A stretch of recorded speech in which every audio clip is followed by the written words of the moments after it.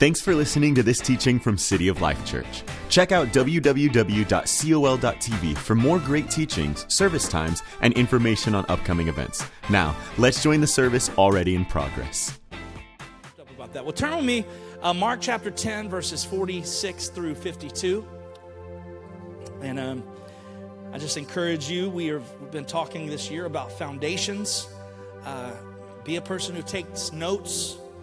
Be a person who reads your Bible, who you can say amen, that's great, but take notes and go back and read it later in the week and just get it in your spirit. Be a spiritually wise person. Spiritual wisdom is the ability to take spiritual truth and apply it to your life. So rather than looking for some sermon that fires you up or you think is funny or quotable or whatever, that's not the significance of a message. A message, the significance is whether you take the Word of God that is in it and you use it and apply it to your life. So find something to apply to your life that's applicable. So follow along today. Find something that you can apply to your life. Mark chapter 10, verses 46 through 52. It says this: When they came to Jericho, as Jesus and his disciples, together with a large crowd, were leaving the city, a blind man, Bartimaeus, was sitting by the roadside begging. When he heard that it was Jesus of Nazareth, he began to shout, "Jesus, Son of David, have mercy on me." Many rebuked him and told him to be quiet, but he shouted all the more, "Son of David, have mercy on me." Jesus stopped and said, "Call him." So they called to the blind man.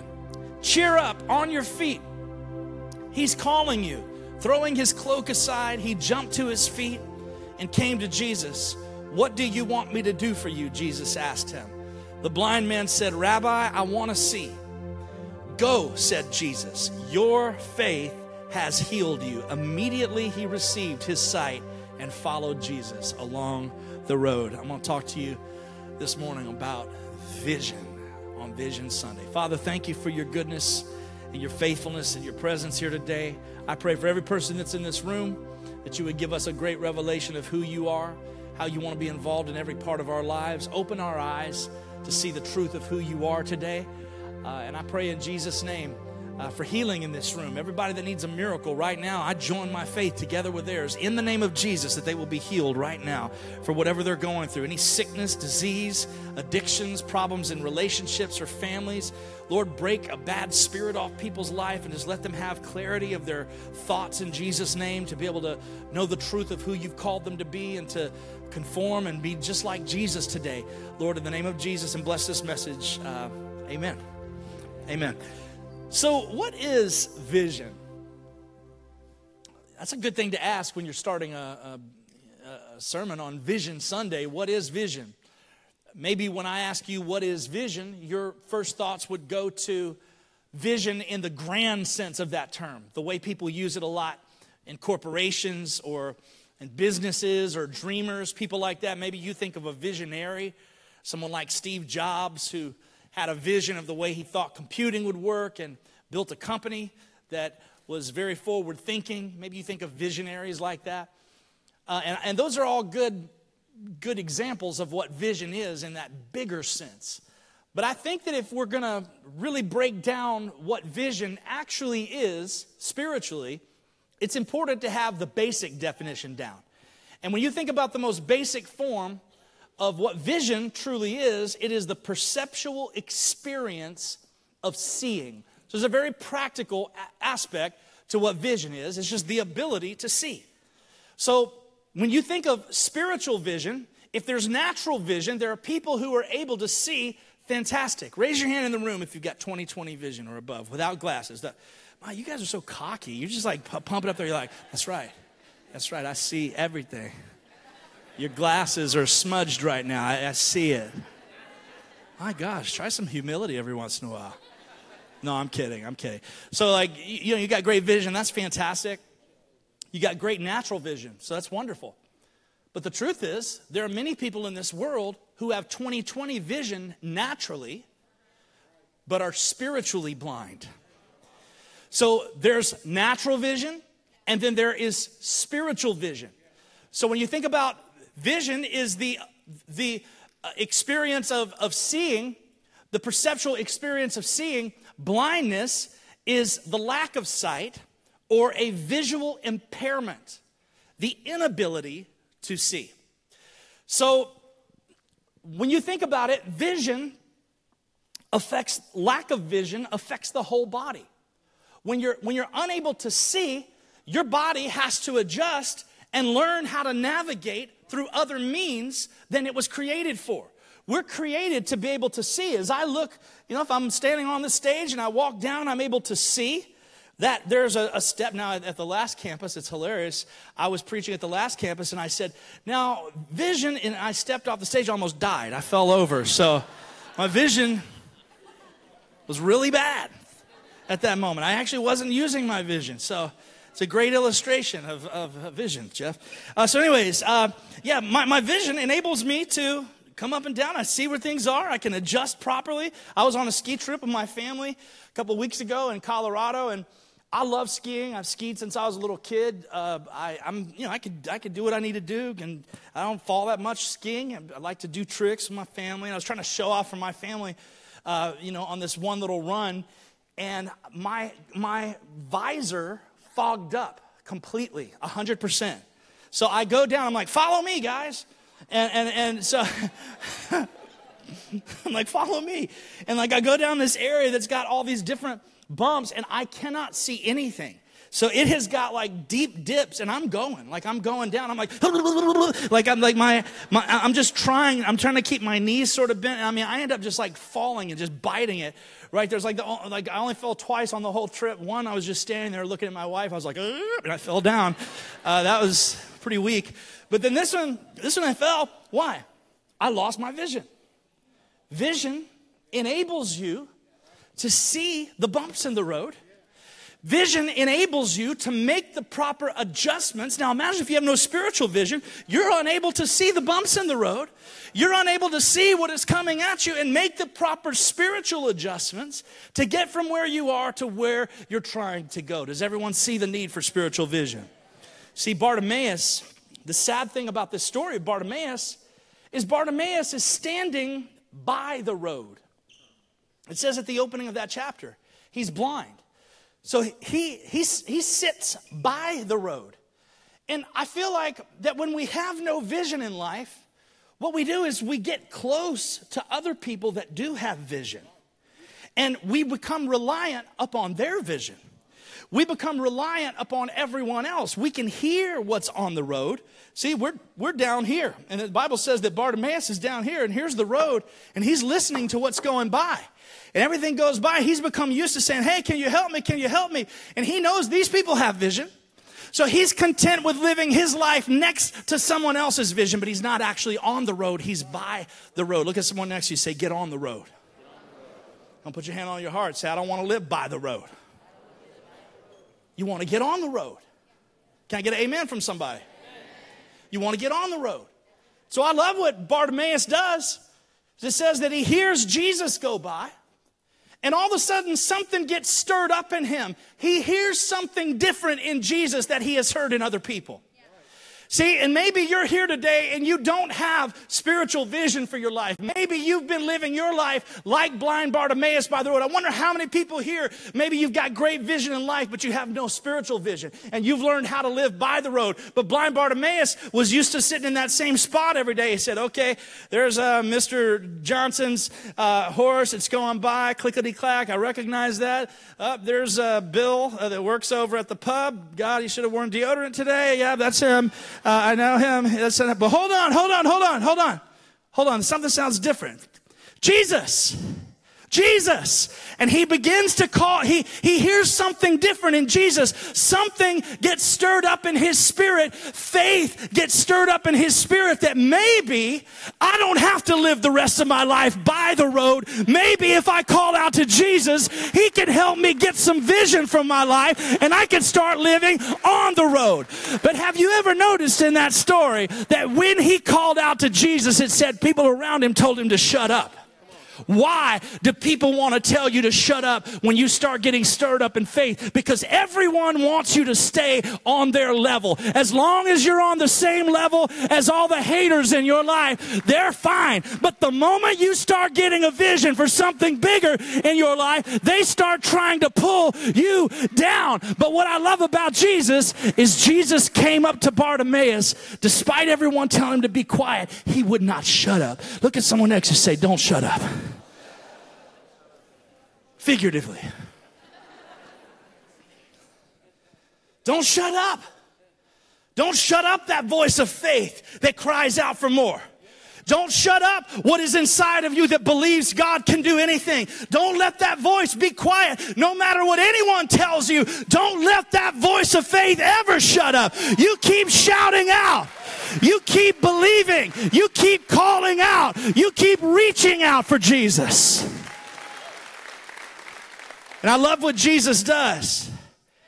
It says that he stops. And I didn't even study this out, but verse 50, I like it says that he threw his cloak aside. Your cloak is like formality. It's like taking your jacket off. It's like, I don't need this. I ain't trying to look good for anybody. I'm just ready. Whatever you got to do, whatever's got to go in my life is going to go. I'm ready to get some vision in my life. I'm so sick of this living next to the road. I'll do whatever I got to do. Who's ready to throw anything aside that you need to throw aside to get God's best for your life today?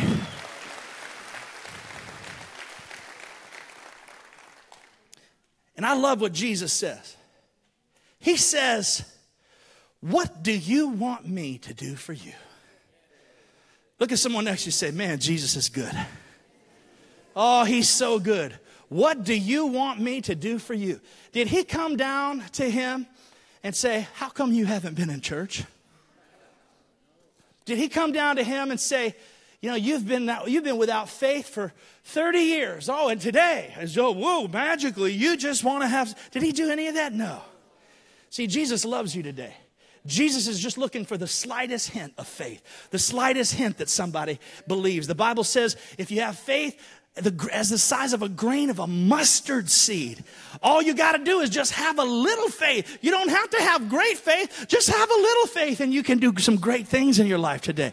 Maybe you're here today. You've been content living without spiritual vision, but Jesus is leaning in today. If you're calling out to him in faith and your heart is getting stirred up right now, that maybe you could get a vision for your family. Maybe you could get a vision for your job. Maybe you could get a vision for your future. If Jesus even hears a little cry coming from the roadside, you know what he's going to do? He's going to lean down and he's going to come to you and he's not going to say, how come you made that one mistake 10 years ago? No, he ain't worried about that. You know what he's going to say to you? The same thing he said to Bartimaeus. What do you want me to do for you today? And I like the way Bartimaeus answered. He said, Lord, I want to see. I want a vision from my life. Give me a vision from my life. And what I love about what Jesus responded to him and said, he said, go, your faith has healed you. Look at someone next to you and say, it's my faith. It's your faith that has healed you. See, Jesus is willing and able, but it is your faith in him that causes you to experience vision in your life. You have to get faith in Jesus. Godly vision is only birthed by faith. There's a lot of people that are running around out there that have vision, but it's not godly vision. Because only godly vision is birthed out of faith. See, if a dream comes from your heart, you're always going to be a slave to the dream. Did you hear what I just said? If a dream comes out of your heart, you'll always be a slave to the dream. But if a dream or a vision comes out of faith, then you're always going to be a follower of that faith. You're always going to be stuck to that faith. And it's wonderful. That's the way God wants it. We have to learn how to get godly vision. Godly vision is born of faith. If it's born of faith, you become a follower of faith. Bartimaeus had no vision, but you know what he had? He had some faith. So if you're sitting in here and you need something in your life, if you're sitting in here and you need some vision of your life, you don't have to have a vision today. As a matter of fact, you can't change whether or not you got one or not at this point. You're already here in this service. You either have it or you don't. It doesn't matter if you've got vision or not. What matters today in this room right now is whether you have a little faith.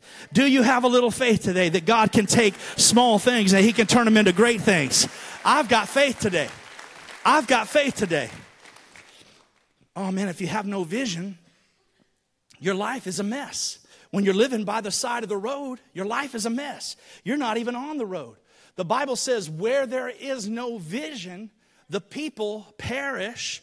One version says where there is no vision, the people are without restraint. You know what that means? In layman's terms, it means they just run buck wild. They do whatever they want to do. Where there is no vision, you just go nuts. You just do anything you want to do. You're going down this way, and this is my life, and oh, I got a job, it'll offer you $2 more. Oh, well, I think I'll take that. I need $2. You didn't even consider the people I'm working with right now. I may not be making a fortune, but they're godly. They love the Lord. They're people that encourage me, and if I get in this environment, is $2 an hour really worth giving up the people that I have great relationships with? So when you got no vision, the people are without restraint, and where there is no vision, there is only division. If there's no vision in your marriage, there is division in your marriage. If there's no vision in your career, there is division in your career. If there's no vision in your church, there is division in your church. But a vision keeps people on track. I love that about a vision. It keeps people on track. Habakkuk chapter 2, classic vision verse. 2 verse 2, it says, the Lord said to me, write the vision, make it plain on the tablets. The Living Bible says, write it on a billboard so somebody can run that reads it. It says, for the vision is for an appointed time, but at the end it will speak and it will not lie. Though it tarries or it's delayed, wait for it because it will surely come. So what God is telling you is be patient. If you don't have a vision, keep your faith. Keep building that foundational life. Keep trusting in God. And He is going to send you glimpses, God glimpses of what your future is going to look like when you're faithful to Him. Can somebody say amen today? He's saying remain faithful. And when you get those glimpses, write them down. Look at someone next to you. Say, buy a pen. You might need a pen. You need a pen to write down your vision. I don't think it feels the same to write it in notes on your phone. I think you need to write it down on a piece of paper and make it big. Put it on your wall. When you get the vision, put it up in front of you so you can see it. When you get a vision for what your family looks like, put it up in front of your face so you can see what it looks like. Billy will be saved by Easter in Jesus' name. I'm believing my brother will be set free from drugs in Jesus' name. I believe my dad, who says he's an atheist, is going to come to church this Easter and get saved. Put vision in front of your life. Even if you got to put it in a book that you look at. I believe me and my wife, we've been struggling with one another. We haven't been talking a lot. But in Jesus' name, 1 year from now, we're going to pray together every single day. 1 year from now, we're going to go to church together. 1 year from now, get some vision for what it's going to look like. You follow me today? Why? The Bible says when you can read it, you can run with it. It says when you can read it, you can run with it. But how are you going to run towards your target if you don't even know what it is? You got the Olympics right now. They have speed skating at the Olympics. Can you imagine if they put everybody out there and there wasn't no start line and there wasn't no finish line, they just said go. Nobody knew where they were going. Just skating anywhere as fast as they could. How dumb would that be? But that's not what they do. There's a clear point where you start. There's a clear destination. And what do? You get your eyes on the destination and you go as fast as you can until you reach that finish line. That's what vision does for your life. Vision is a GPS system for your life. You plug in the vision in your life. God shows you where you're going. You put it in the GPS. And when you're driving along and you make a wrong turn, you know what the GPS does? It says, make a U-turn. You have gone the wrong way. And what do? You go down and you're on a one-way street. Oh, dang it, I just lost 15 minutes. But once you get down to the end, what does it do? It tells you turn left. Now turn left again. Now turn right. Now you're back on track. That's what GPS does. Why? It knows the destination, and its primary goal is to just get you there. The fastest route possible to get you there. That is what vision does for your life. Vision gets you to your destination. We have to begin to imagine bigger. We got to begin to dream bigger. I hate to say it today, but there's a lot of people sitting in this room that you have limited God.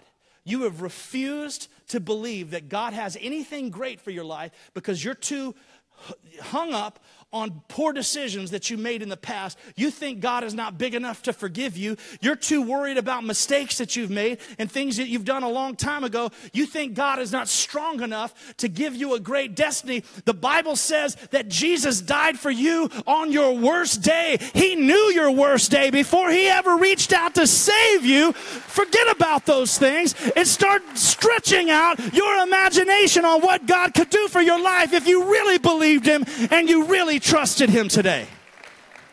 Get some vision for your life. Be faithful to the things of God, and you're going to get a glimpse of God imaginations for your life. Heavenly imaginations for your life. Man, I love that idea, to step into the realm of the supernatural where all things are possible. 1 Corinthians 2 says, what no eye has seen, what no ear has heard, what no human mind has conceived, the things God has prepared for those who love him. No eye has seen, no ear has heard, nobody has conceived of how great the life is that God has for you if you will trust him and if you will believe him. There are people that are here today, you feel like you're on plan B or C or D or Z or double Z or whatever, Z1, Z2, Z1000. You just feel like you're so disqualified. You're not disqualified if you just trust him today. The Bible says you can't imagine how great that life is. Nothing visual, nothing auditory, nothing cognitive that it can even possibly comprehend how great it is. Isaiah 55 says, my thoughts are not your thoughts. Your ways are not my ways, says the Lord. For as the heavens are higher than the earth, so are my ways higher than your ways, and my thoughts higher than your thoughts. When you limit yourself, you limit God. His thoughts are higher. His thoughts are higher than you. I love Jeremiah 29:11, the classic scripture. If you're preaching, you better throw this in there somewhere. Young preachers, just put it in your sermons at one point. For I know the thoughts I think toward you, saith the Lord. They are thoughts of peace and not of evil, to give you a future and a hope. The reason I love that scripture, yes, is because of the future and the hope. But I also love the first part that says, I know the thoughts that I think towards you. That means that heaven is coming towards you right now. Heavenly thoughts are coming toward you. Heavenly dreams are coming toward you. Heavenly vision is coming toward you. Imagination in motion. Toward means it's in motion. Imagination in motion toward you. Destiny in motion toward you. Purpose in motion toward you. Means and resources in motion toward you. That is what is coming from heaven toward you if you have the faith to believe him and trust him. And when you begin to trust him and live your life on the solid foundation, which is obeying, hearing and obeying the word of God, you get a glimpse of what your marriage could look like. You get a God glimpse of what your destiny could look like, of what your purpose could look like. And all of a sudden one day when you see that glimpse, that sweet little girl you've been working next to in the dream team, she serves faithfully every week. She's shy. She don't talk to anyone. She's got a great smile. One day when you're being faithful to God, he says, yeah, that girl right there, the one that doesn't talk to anyone, she's kind of shy, but she's faithful. Go tell her she's the most wonderful person you ever met in your life, and you'd be honored if she'd have a cup of coffee with you, and I'm going to do something with her that you can't imagine because you've been faithful to me, and I'm going to bring you things that you have never dreamed. Come on, is anybody here today? Notice in that analogy, you have to be on the dream team first. That's important if you want to get that destiny. Don't wimp out on your dreams. I must not be preaching good because you didn't get that. Don't wimp out on your dreams. Are there some dreamers here today? Are there some people who got some faith here today? Don't wimp out on your God dreams. Stop limiting God. You're limiting God because you're limiting your hope. You're limiting your imagination. I love this story in 2 Kings. Write it down. 2 Kings 13, 17 through 19. Write it down because I'm not going to read it verbatim. I'm just going to paraphrase it. 2 Kings 13, 17 through 19. In this story, Elisha goes to the king of Israel and he tells him to do something by the Spirit of the Lord. He says, take these arrows and strike the ground. So Israel's in a situation where they're fighting against Syria. He says, take these arrows and strike them into the ground. The king is like, all right. So he takes them, boom, boom, boom. Strikes the ground. And Elisha's like, okay, whatever. I mean, you struck the ground 3 times. I don't know why you didn't strike the ground 7 times. Because every strike against the ground is Israel striking against Syria. If you'd have struck the ground 7 times, you would have wiped them out completely. But because your faith was a 3-strike faith, I'm going to give you 3 strikes instead of 7. So I feel like it's such a great analogy of the fact that God does not limit us in what he wants to do for us. He puts it on us to make the decision. We're the ones that have the faith to believe for the greatness. I say strike the ground and keep striking the ground. Keep believing for the best in your life. Keep stretching the hope and the possibility of what God could do in your life if you just had some vision. God's looking for people with big faith. Alexander the Great had a philosopher that came to him that wanted to start a school. And he got advice from people around him. Do not ask Alexander the Great for money. He'll kill you. Don't do it. He's not a nice guy. And this guy said, I'm going to go. I'm just going to do it. I need it. He's got it. Maybe he'll believe in what I'm trying to do. So he went to Alexander the Great, and everyone was like, all right, dude, nice knowing you. So he goes to Alexander the Great. He says, can I have $50,000? And he goes, absolutely. And all his friends are like, dang it, why didn't I think of that? And someone said, well, why did you give him the money? He said, I gave him the money because not only did he understand my great wealth, but he also saw in me my great generosity. See, and in the same way, I believe that we've got a God who is not limitlessly wealthy. There's no limit to his wealth. It's not just that he has no limit to his wealth. There's no limit to his generosity either. So today, will you recognize that you've got a God that's willing and able to bring you the provision in the sense of he's for your vision and he's going to give you provision for your vision. If you just have the faith to believe. Man, I hope people are getting stirred up here today. You say, well, what does that look like in a practical sense? Starting a business.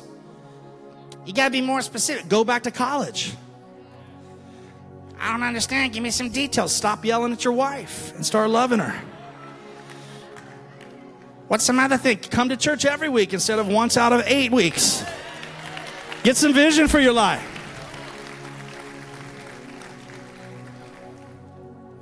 Be more specific. Don't be greedy with your money. Be generous to God. Give to the church and give to people. Be generous with everything that you have. That's vision. Vision looks like that. You go, you know what? I see myself being generous.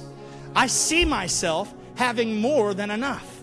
Not just enough to scrape by, but I see that I serve a God of more than enough. And what happens is he gives you a vision of what it looks like to give to others and to have way more than enough left over for yourself. See, that's what happens when you get vision. He starts showing you what life looks like if you would just trust him. Godly vision, as I said before, is born of faith. You've got to see it. Once you're faithful, and you say, well, how do I see it? You just be faithful and obedient, just like we've been talking about in foundations. Keep digging for that rock. Keep searching, keep obeying, just hearing what God says and obeying, and you're digging, and all of a sudden one day you catch a glimpse of a God idea. You catch a glimpse of a God dream. You see something. You have to see it though. You have to see it, because when you see it, you're able to launch your life to a different place.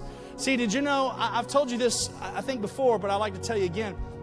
African impalas are some of the most incredibly physical animals when it comes to what they're able to do with their bodies. They're able to jump in one leap 10 feet high and 30 feet in distance. So almost across this entire stage, up over John's head, boom, all the way over to where Kyle is, one massive jump. It's literally incredible. But did you know that people that capture impalas are able to keep them pinned in with only a 4-foot fence? Not one African impala will ever attempt to escape with a 4-foot fence, and the reason is this. An impala will only use its ability and its muscles and its jumping ability if it can see where it's going to land. It will never attempt to get beyond those borders unless it has the vision to see where it's going. So what's crazy is they allow themselves, God has built them with every ability to soar into freedom and to soar into their destinies, but they choose to be hemmed in by something that is so small that has convinced them that they can never get out. I wonder how many people are hemmed in that little 4-foot fence, and God is looking down going, baby, I've given you muscles. I've given you the ability to jump out and to go to another level. Stop being hemmed in and get a little vision for your life. See beyond. See it in your spirit. And then you take a running start and you leap into your destiny, into a life of vision that I have called you to go to. You have to see it in your soul. You have to see it in your heart. That's what vision looks like. Come on, somebody give him a shout today.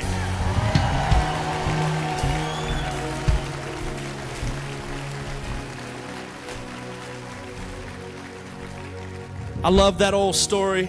Amy and I, you can be seated for a moment. Amy and I went to Disneyland this past week in California. And went to this place called California Adventure, one of their parks. It's just a little different than our park. We love Disney.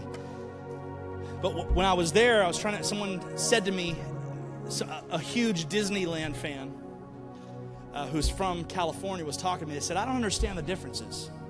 What's the difference? It's no better. I said, first of all, a world is so much better than a land. Don't you agree with that? We have Disney World. Who would want to go to a land when you could go to a world?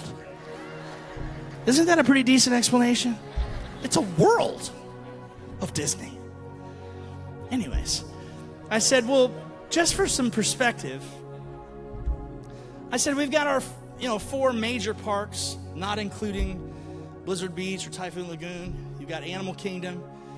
You got Hollywood Studios, Epcot, Magic Kingdom. I said all of Disney's property in Anaheim combined can fit in just the parking lot of the Magic Kingdom alone. Did you guys know that? That's true. Everything that Disney owns in California can fit in just the parking lot of the Magic Kingdom. So that's how enormous and massive. So come on, give it up for the world. Isn't the world better than the land? That's for you watching online, my man who asked in Cali. You know who you are. World. So the reason I tell that story, why do we have so much land here? Because Walt Disney, what did he have? Somebody tell me what he had. He had some vision. And he came to old swampland. Old Cowtown, Florida, an old place called Kissimmee. Nobody ever even heard of a Kissimmee before. And he went out into the middle of a cow town and he said, yeah, I'll take about 300,000 of these acres right here. I have a feeling that my vision somewhere down the future is going to need it. And he had a buddy whose name was Art Linkletter, and you can hear this story about Art Linkletter. But he brought Art Linkletter to Central Florida to show him this swampland. He got out of the car. They parked their car here and they walked over to a spot. He said, Art, he goes, I'm going to build the biggest place you ever seen here. There are going to be hotels for families to stay at. It's going to be amusement parks, everything you could imagine. He said, I want you to invest in it. I want you to invest in it. And Art just said to him, he said, I'm sorry, man. He said, I don't see it. I don't see it. And he walked back to his car. And I think he took about 100 steps back to his car is the way it was described. And later on, in humility, after Disney World became what it was, Art Linkletter told this story himself.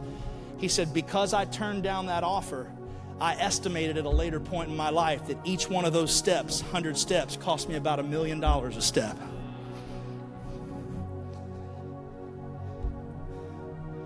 What do you see when you look at that old swampland of your life?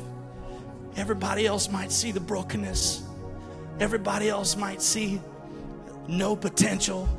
You say, how can we ever do this? It's just old swampland. What do you see? Man, I hope you've got enough vision like Disney did, to look out and all that broken and say, it may be ugly now, but wait till you see what God is going to do. Wait till you see what happens when I'm faithful.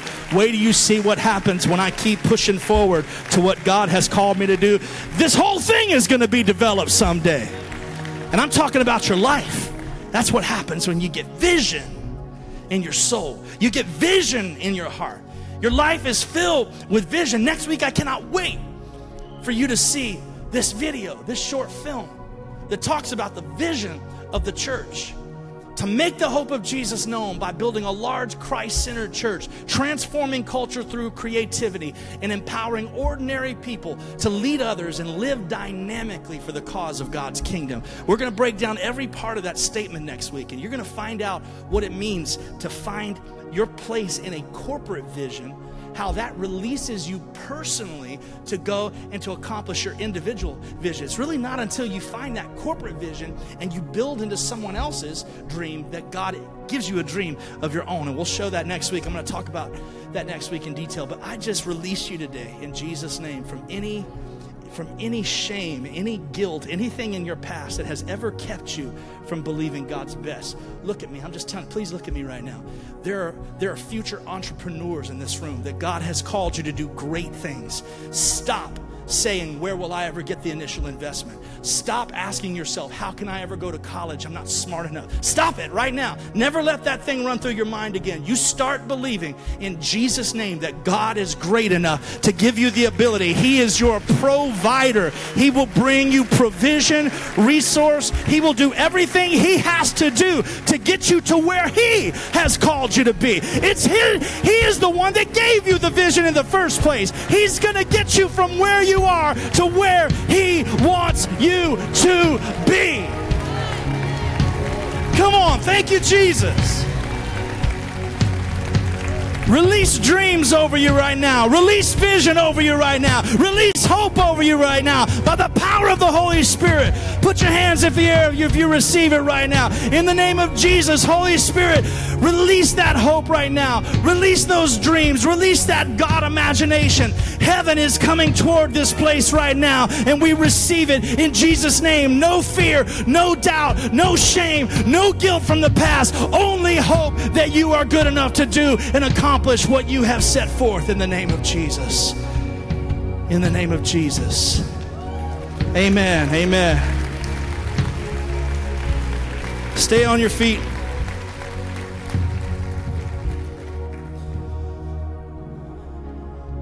True stat right here. At Virginia Tech, a professor just did a study, and he asked people, what are your goals for life? Massive study. Over 1,000 interviewed. 80% said they didn't know. I wonder, what if those statistics line up with what's going on in this room? If you got 10 people in your row, only 2 of those people know what their goal is based on what this study says, if the numbers are even similar. 16% said they had goals but have never once written them down. So that statistically, if it holds up, only 16% of the people in this room, if it's even similar, have never written them down. That they have goals but have never written them down. Only 4% said that they've written the goals, but they've never gone back to look at them. 1%, somebody say 1%. 1% said they wrote the goals and they review them on a weekly basis. I'll put up on, I'll try to tweet this later today to show you the research. I ain't making this up. It says that the 1% in this study that said that they wrote down the goals and they review them on the weekly basis, when he investigated those people's lives, every single one of them were millionaires. Every single one of the 1% that wrote them down and reviewed them on a regular basis were millionaires. This ain't a prosperity gospel I'm trying to preach to you, trying to tell everyone in this room that you need to be a millionaire. I think it'd be fantastic if you were up. God can do whatever he wants to do. What I'm trying to tell you is that it is a biblical principle to write down your vision. and to look at it on a regular basis. Write it down. Look at someone next to you, say, write it down. Look at them in the face, say, it ain't nothing but a pen. Ain't nothing but a pen. Pick it up and write it down. Without a vision, you stumble through your life. With a vision, you run through life.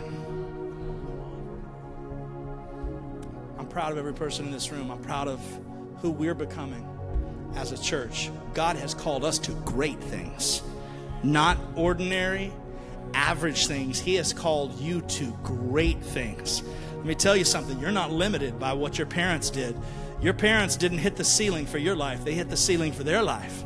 God has raised that ceiling for your life, and it's as high as you want it to go, as much as your faith will believe. You're not limited by mistakes. You're not limited by your family name. You're not limited by your ethnicity, your race, your socioeconomic status. You're not limited by anything except your faith. So today, you raise your faith up to that level. God loves taking nobodies. Woo! I love that about God. He loves taking nobodies. The least likely people. The least likely people. David was the runt of his family. When Samuel was trying to find a king, he went down the line of all these tall, handsome brothers that was in David's house. He said, ooh, this one looks good over here. And God said, no, that ain't him. Oh, this one looks good right here. No, it ain't him. Boy, this guy's tall. He looks good. No, it ain't him. Who is it? It's the runt that's out there watching the sheep. See, God loves taking somebody like Moses, who's a murderer. He got a stuttering problem. When you're looking for someone to lead your people out, God didn't go looking for the best and the brightest. He found the throwaway that nobody wanted, who was afraid and running for his life, and he took him to lead his people out. Your future is limitless today. Your future is limitless. And you know what? There's some people in this room, I feel it in my spirit. You're getting some faith right now. You're getting a glimpse of that God vision, and you believe your future is great. Can I tell you something also? You're not too old. Say, I'm not too old. Say, I'm not too young. King Josiah was 8 years old, and he found out that Israel was not obeying the books. Israel was not following the law of the Lord. He saw that the law of the Lord had been hidden away, and one of his guys brought him the law. Josiah was the king of Israel. He went crazy. He ripped up his clothes, and he said, we're going to follow this book. He was 8. He got Israel's heart turned back toward God at the age of 8. Did you know that when Paul said, forgetting those things which are behind me, reaching forward to those things which are ahead, I press toward the mark or the prize of the high calling of God in Christ Jesus. When he was talking about forgetting what was behind and reaching forward for what was ahead, he was 65 years old and in jail when he wrote that. Moses was 80 years old before he led the children of Israel out of Israel. You're not too old today. You're not limited by your age today. You're not too old. You're not too young. You're not too short. You're not too dumb. You're not too ugly. You're not too anything. You're exactly who God wants you to be today. If you got the faith to trust him and believe in him today and get a glimpse of a God vision. Come on, get you a glimpse of a God vision. Amen. Amen. This concludes the teaching. If you'd like to support what God is doing here at City of Life, click on the Give button at www.col.tv or text a dollar amount to the number 855-997-6900. We hope you'll join us again.